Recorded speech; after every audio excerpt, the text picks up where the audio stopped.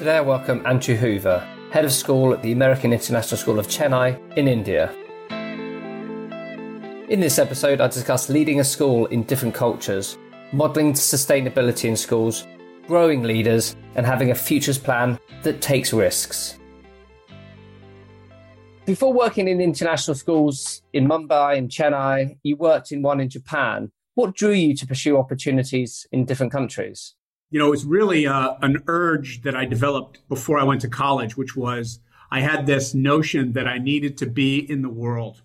I had a perspective on my own experiences growing up that I had become provincial. And I don't mean that in a derogatory sense. I mean that in a way that when I went to college, I had an accurate sense of myself, of really lacking perspective on culture, the dynamics of internationalism, of cross-cultural relationships. That was fair. I grew up fairly worldly household. We talked and debated a lot, and I didn't really travel as a kid. And so when I went to college, I knew I was going to college to get myself into the world. I did that during college when I studied overseas, and when I came back to the United States, I knew I needed to do that again. So the U.S. has this thing called Peace Corps. So I went to West Africa. So I lived in West Africa as a Peace Corps volunteer for 2.5 years. Both of those experiences, I studied in Cairo. I came back from West Africa, and both of those experiences really helped me locate myself as a cultural person, a cultural agent. And that's been the sort of the core of pursuing a career internationally. Yeah, and I'd say it's sort of a vocation, it feels like, for some people in terms of travel. Rather than it just being the career, which is the job you're doing, the vocation is the cultural draw that you've got, the magnetism that each of these different geographies, places, people, communities bring. And that's obviously a real big addiction for you and others like you, that you feel that that's your place. Do you find it hard to think about home? And, do you have a home anymore? Because you have so many homes, because you spent most of your adult life away from where you were born. I mean, what are your thoughts around where your kind of north is? And will you eventually get back home to your birth home? So there's an answer to that question that I think is more with my parent hat on. There's an answer to that question for me as somebody who thinks of themselves as an internationalist or a globalist. For the latter, I don't think of home and a kind of a geographic centeredness in the same way that someone who has spent the entirety of their life, for example, for the most part living within, 50 or 100 miles of where they were born. What I don't have is I don't have that fundamental familiarity, which I can relate to it. I understand it, but I don't really have it. So what I've developed is an ability to connect and have some degree of connectedness and comfort, if you will, in lots of different settings. And again, I don't put that out there as that's an advantage. That's where my life has led me. Now, as a parent, however, we've been very careful to give our kids a sense of geographic centeredness. So we do have a home. We've been going back there twice a year for almost 15 years, probably 15 years. So most of my kids' time growing up, even though they graduated AISC in Chennai, they were born in Japan, they do have a place they call home. It is our home. It does have a strong connection to it. I don't go there and have that, what I think of as that strong kind of familiarity. Instead, even when I go there, I still feel like I've got one foot out. And that's been really a fascinating part of being a professional working overseas and also being a parent. And we've thought long and hard about that, really have wanted to make sure that our kids feel that sense of connectedness to a place in the way that we did when we grew up.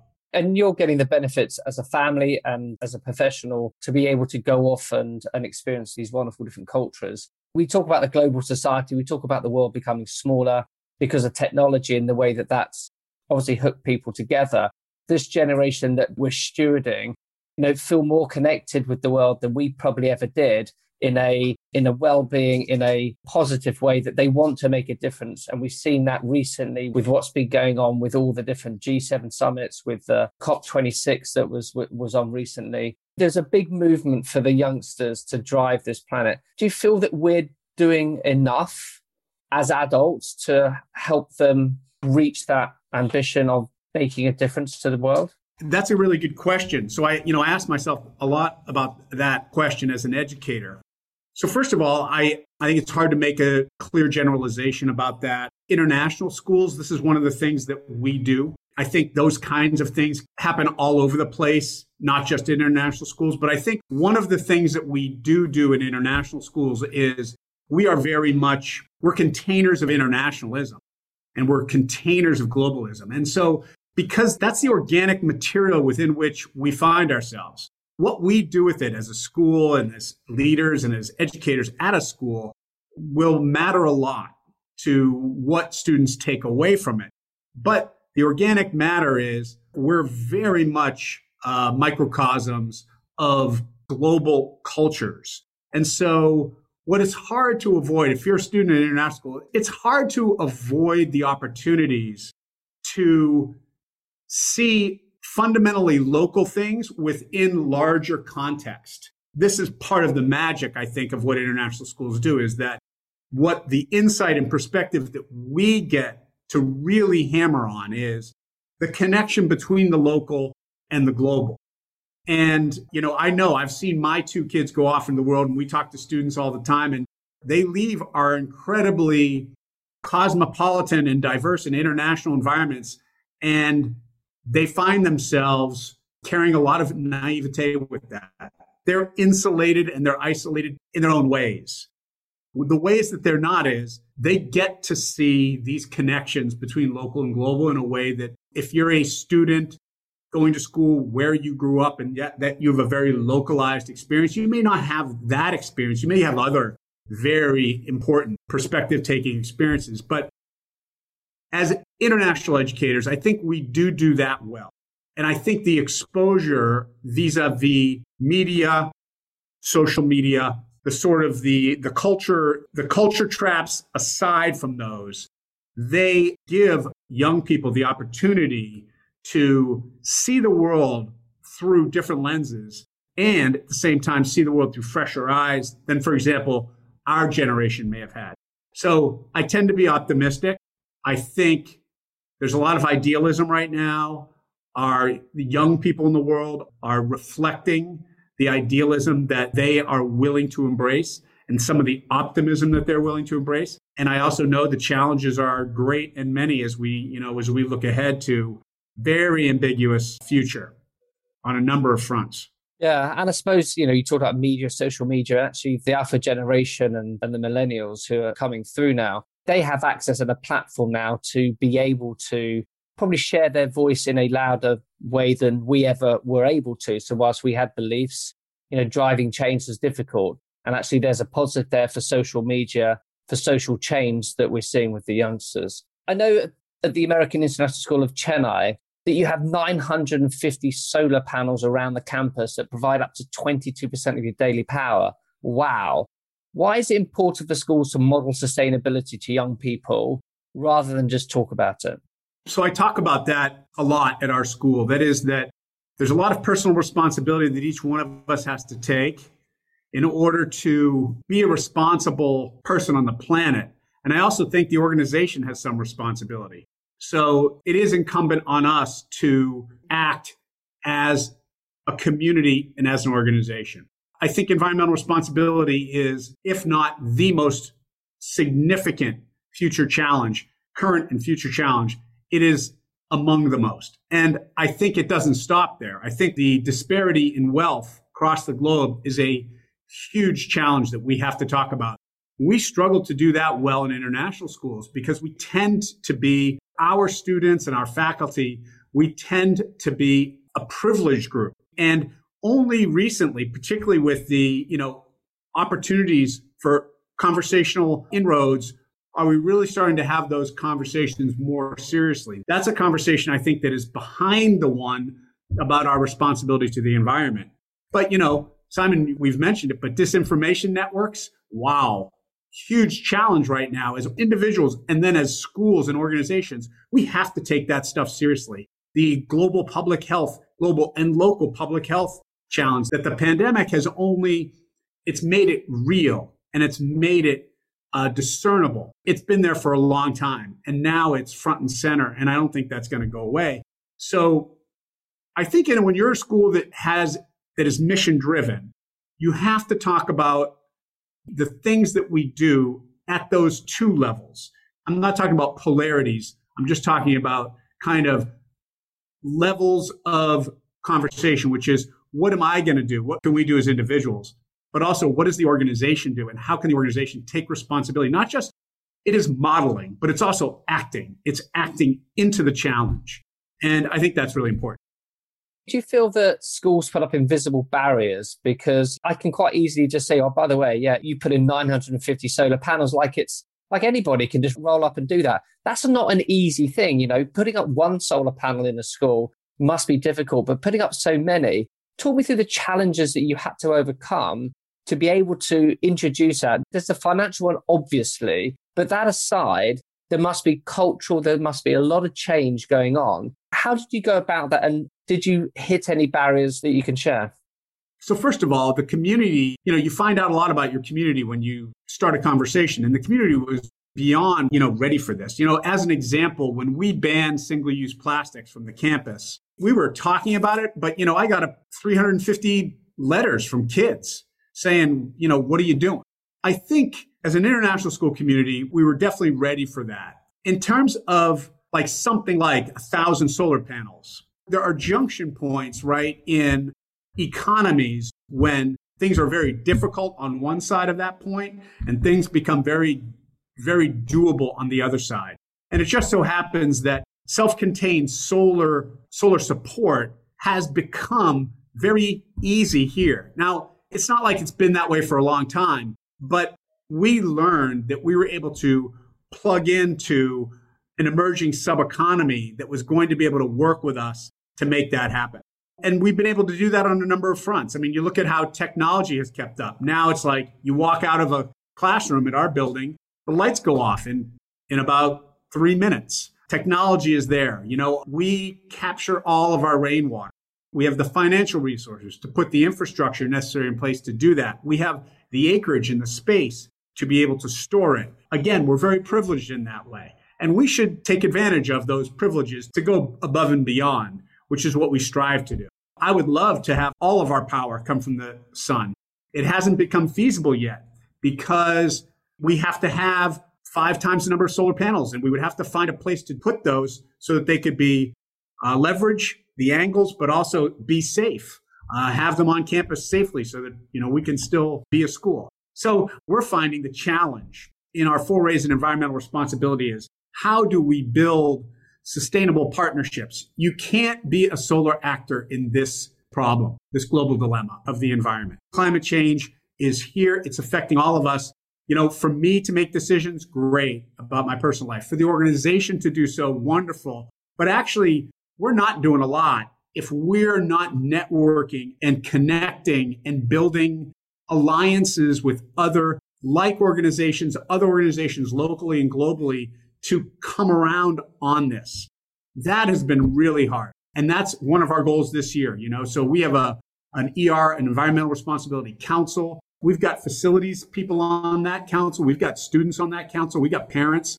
We've got really our focus is we're doing a great job internally, but we've got to become a local community and regional player within a network of organizations that are saying, this matters to us and how can we do better? I hope you're enjoying the Inspiring Schools podcast. We're always on the hunt for guests with vision and a desire to share them.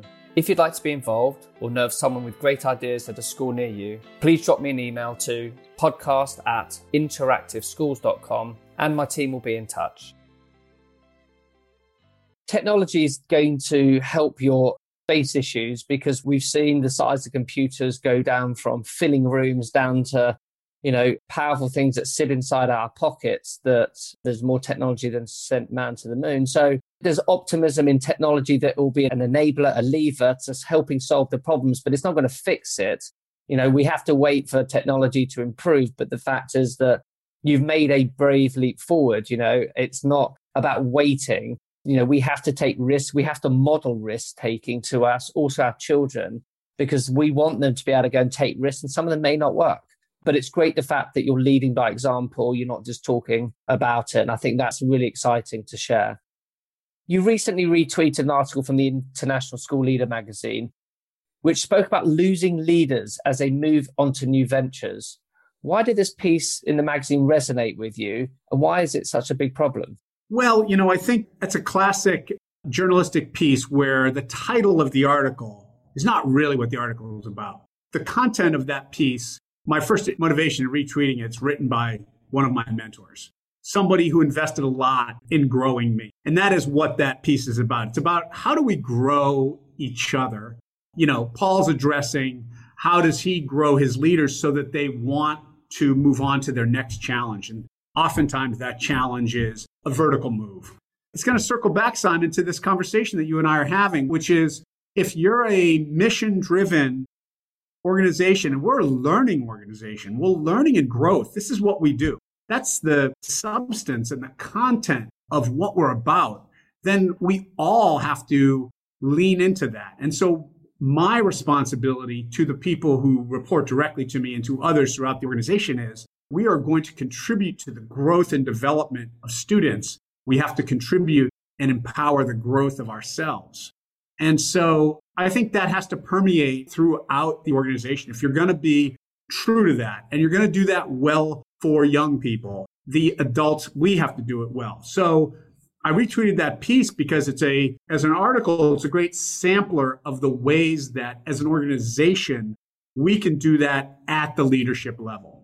And, by the way, it is about growth. It's not about retention. Retention can be a result of things, and retention should not be a result of loving the comfort, because certainty and comfort are actually on the wrong side of growth. So we know we need some certainty in life. We know we need comfort in life, but you have to take perspective on those two things, which fundamentally, if you're too cozy with either one of them, you're not going to grow and develop and model that, which we do in schools, in the way that we would want to do that. There's an expectation that international schools and international teachers, you move around. That's the whole joy that you talked about, your love of seeing the world. So, to me, it's almost a given that you will expect, teachers to move, but you talk about growth. I think that's the key thing here. And it's not just about retention. There is an expectation with your entire community that is very transient. Families come in, they move because of work commitments. That job lasts a few years and then they move on. And that's always a juggle. But you have a commitment, and it feels like a wider commitment to education to ensure that anybody in your stewardship as part of your community at any one point gets the opportunity to be the best person to grow and to take those skills on. And also in the hope that everything you're doing is going to attract new, enthusiastic, energetic teachers and families who are going to come and be part of your community. So it's a constant recycling and an upskilling, which I find fantastic. Do you feel that schools do enough to train teachers about growth rather than just about retention and staying in the job? Yeah, probably not. A good mission statement for me is a container for really good conversations about what we're really about. Mission statements are not containers for agreeing about who we are. They're actually containers for disagreeing about who we are, right? They provide us the true north. You mentioned that at the beginning. That's the true north. But within that, there needs to be a lot of dialogue about how do we do things and what things look like. I think that when an organization, when a school has the appropriate edge points around which to have those conversations, I think it creates almost endemically philosophical discomfort. To some extent, that is necessary in schools. We have to have, at the highest level, we have to have some philosophical discomfort. Otherwise, it just becomes about, wash, rinse, and repeat. We don't want to revert to that. Schools are, on the one hand, driven by routine, and we're held back by routine. Kids need routine. Humans need routine. But routine as a purpose becomes a very debilitating force.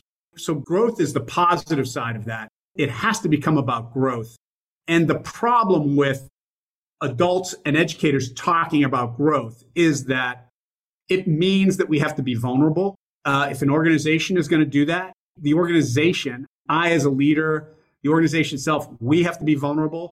We're going to get it wrong sometimes. One of the great things that I think we're going to come through this pandemic with is this has been an amazing opportunity for human beings, individuals, and the organizations that harbor them.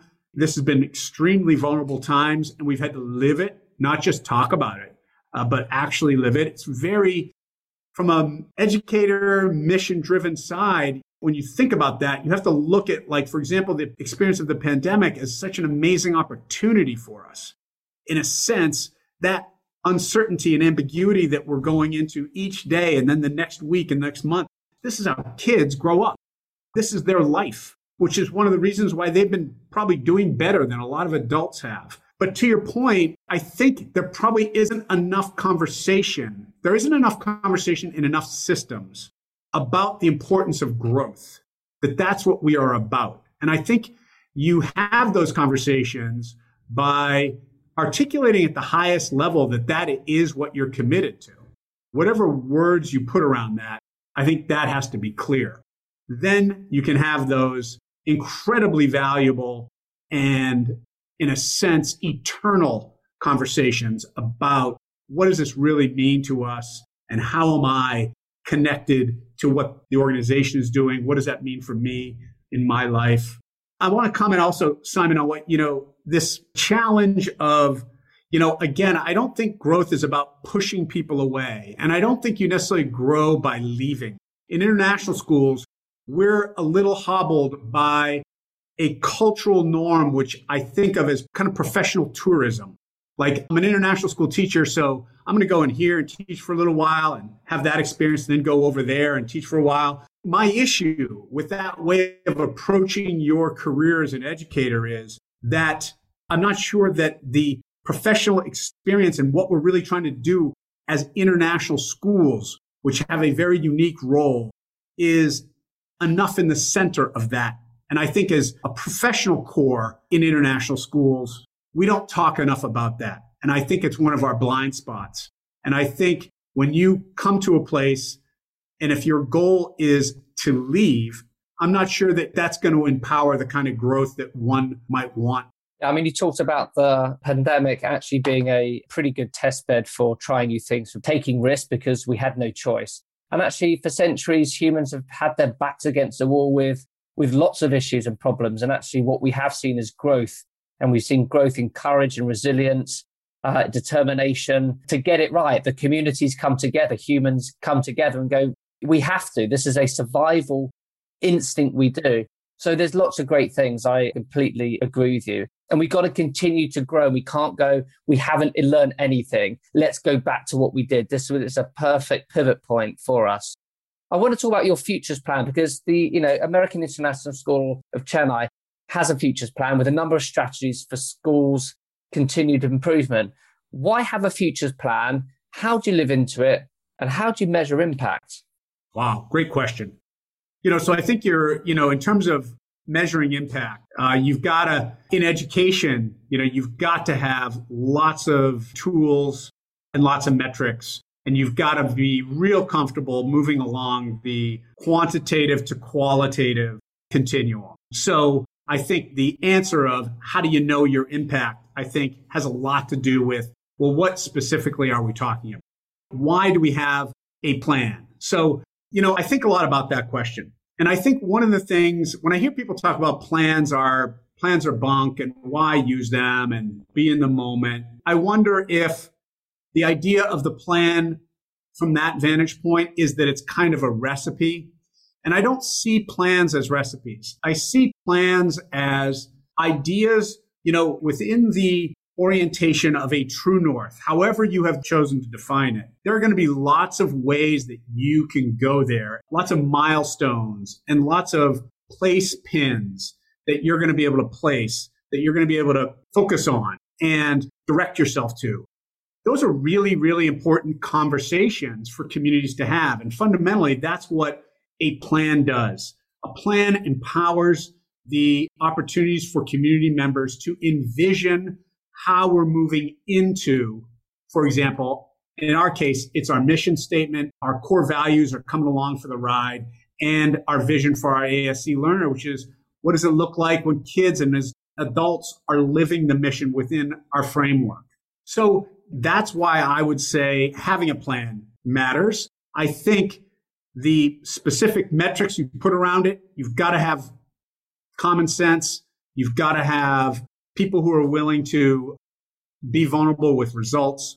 And how do you do it? I was in previous positions, I was kind of steeped in the 5-year plan, strategic planning model. And I learned a lot about why that is not appropriate for me and the way I see schools being able to live their mission. So we do things differently here. But fundamentally, there's lots of ways that a school, an organization and a school can organize the conversations and the necessary vision that you've got to bring to the table to move into and live in the mission. Would you say it's worse to attempt these ventures with unrealistic expectations and fail rather than to not attempt them at all? If you've looked at what we strive to do here, you know that, my answer to this question, which is you've got to shoot big. And I would say you've got to be realistic. I think bold statements or bold goals are really important as long as people who are involved in them and working on them believe in them, because you're going to learn a lot if it's too bold or if it's even off mark or if the results are off mark. What's important there is that you're able to live with that and that you're able to feel comfortable having conversations about, well, what didn't work? What do we want to do better? I definitely think you've got to be brave, got to be courageous and go for it. And then let the results and any concern about the results be managed on the backside of that. Now, that's easier said than done. I've got 9 bosses. I have a board of directors, who they expect results. I'm a boss and I've got people who report to me and I do. I think it's a matter of how realistic, how appropriately complex is the ecosystem of, again, your metrics, your stories, your pictures of what does it mean to get things done and be accomplished. I think in schools, you have to err on the side of complexity. And I think that's very, very appropriate. I think people are complex. Kids are complex. I think we strive to simplify. We have to be careful about simplifying the things that really do need to complex and have faith in our ability to be comfortable with complexity. Yeah, and I suppose with unrealistic expectations, it's often other people's thoughts about unrealistic expectations, because when you're leading something of change, you believe it and you've done everything. You've put the systems, you put the plan, you believe it's going to work. And that's where I think sometimes people fall short, is that there will always be doubters, detractors who don't sign up to it, because change is awkward. It's very uncomfortable for most people, but we have to drive through change. And I always revert back to, I remember seeing a poster growing up. I was big into sport. I used to follow a lot of American sports. There was a Wayne Gretzky poster, the Hall of Famer ice hockey player. He said 100% of shots not taken are missed. And I never forget that. I mean, I must have been 16 years old. I was going, wow, that just means that you're absolutely right. If we keep going, we will never do that. We'll never give it a go. We're just never going to know whether or not it succeeded. So I think it's a great way to end the podcast. We've got to take risks. We've got to take chances. We've got to have some unrealistic expectations, but that's how change happens and that's how we move on. Andrew, it's been a blast. Thanks ever so much for taking the time.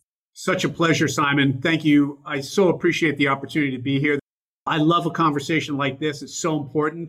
And, over the course of this conversation, we've talked right into and we've talked around some core tensions that are endemic to schools. And I think having those conversations and putting them up, bring them up is so important. And again, I reiterate that I think the pandemic has given us the opportunity to do so much of that. Can't go back in time, got to forge ahead, and the opportunities to see what we've learned and see how we're feeling and see what our needs are. These are not going to come back to us. We're going to come through this pandemic and we're going to look back on this time and say, oh, did we take enough of advantage of the vulnerability that was in the system to really think about how we're experiencing this and what the implications for kids and their learning and their education and their well-being would be. So thank you so much. You can connect with me on Twitter, Instagram, and via LinkedIn. Remember, keep inspiring schools. We need more future school thinking now.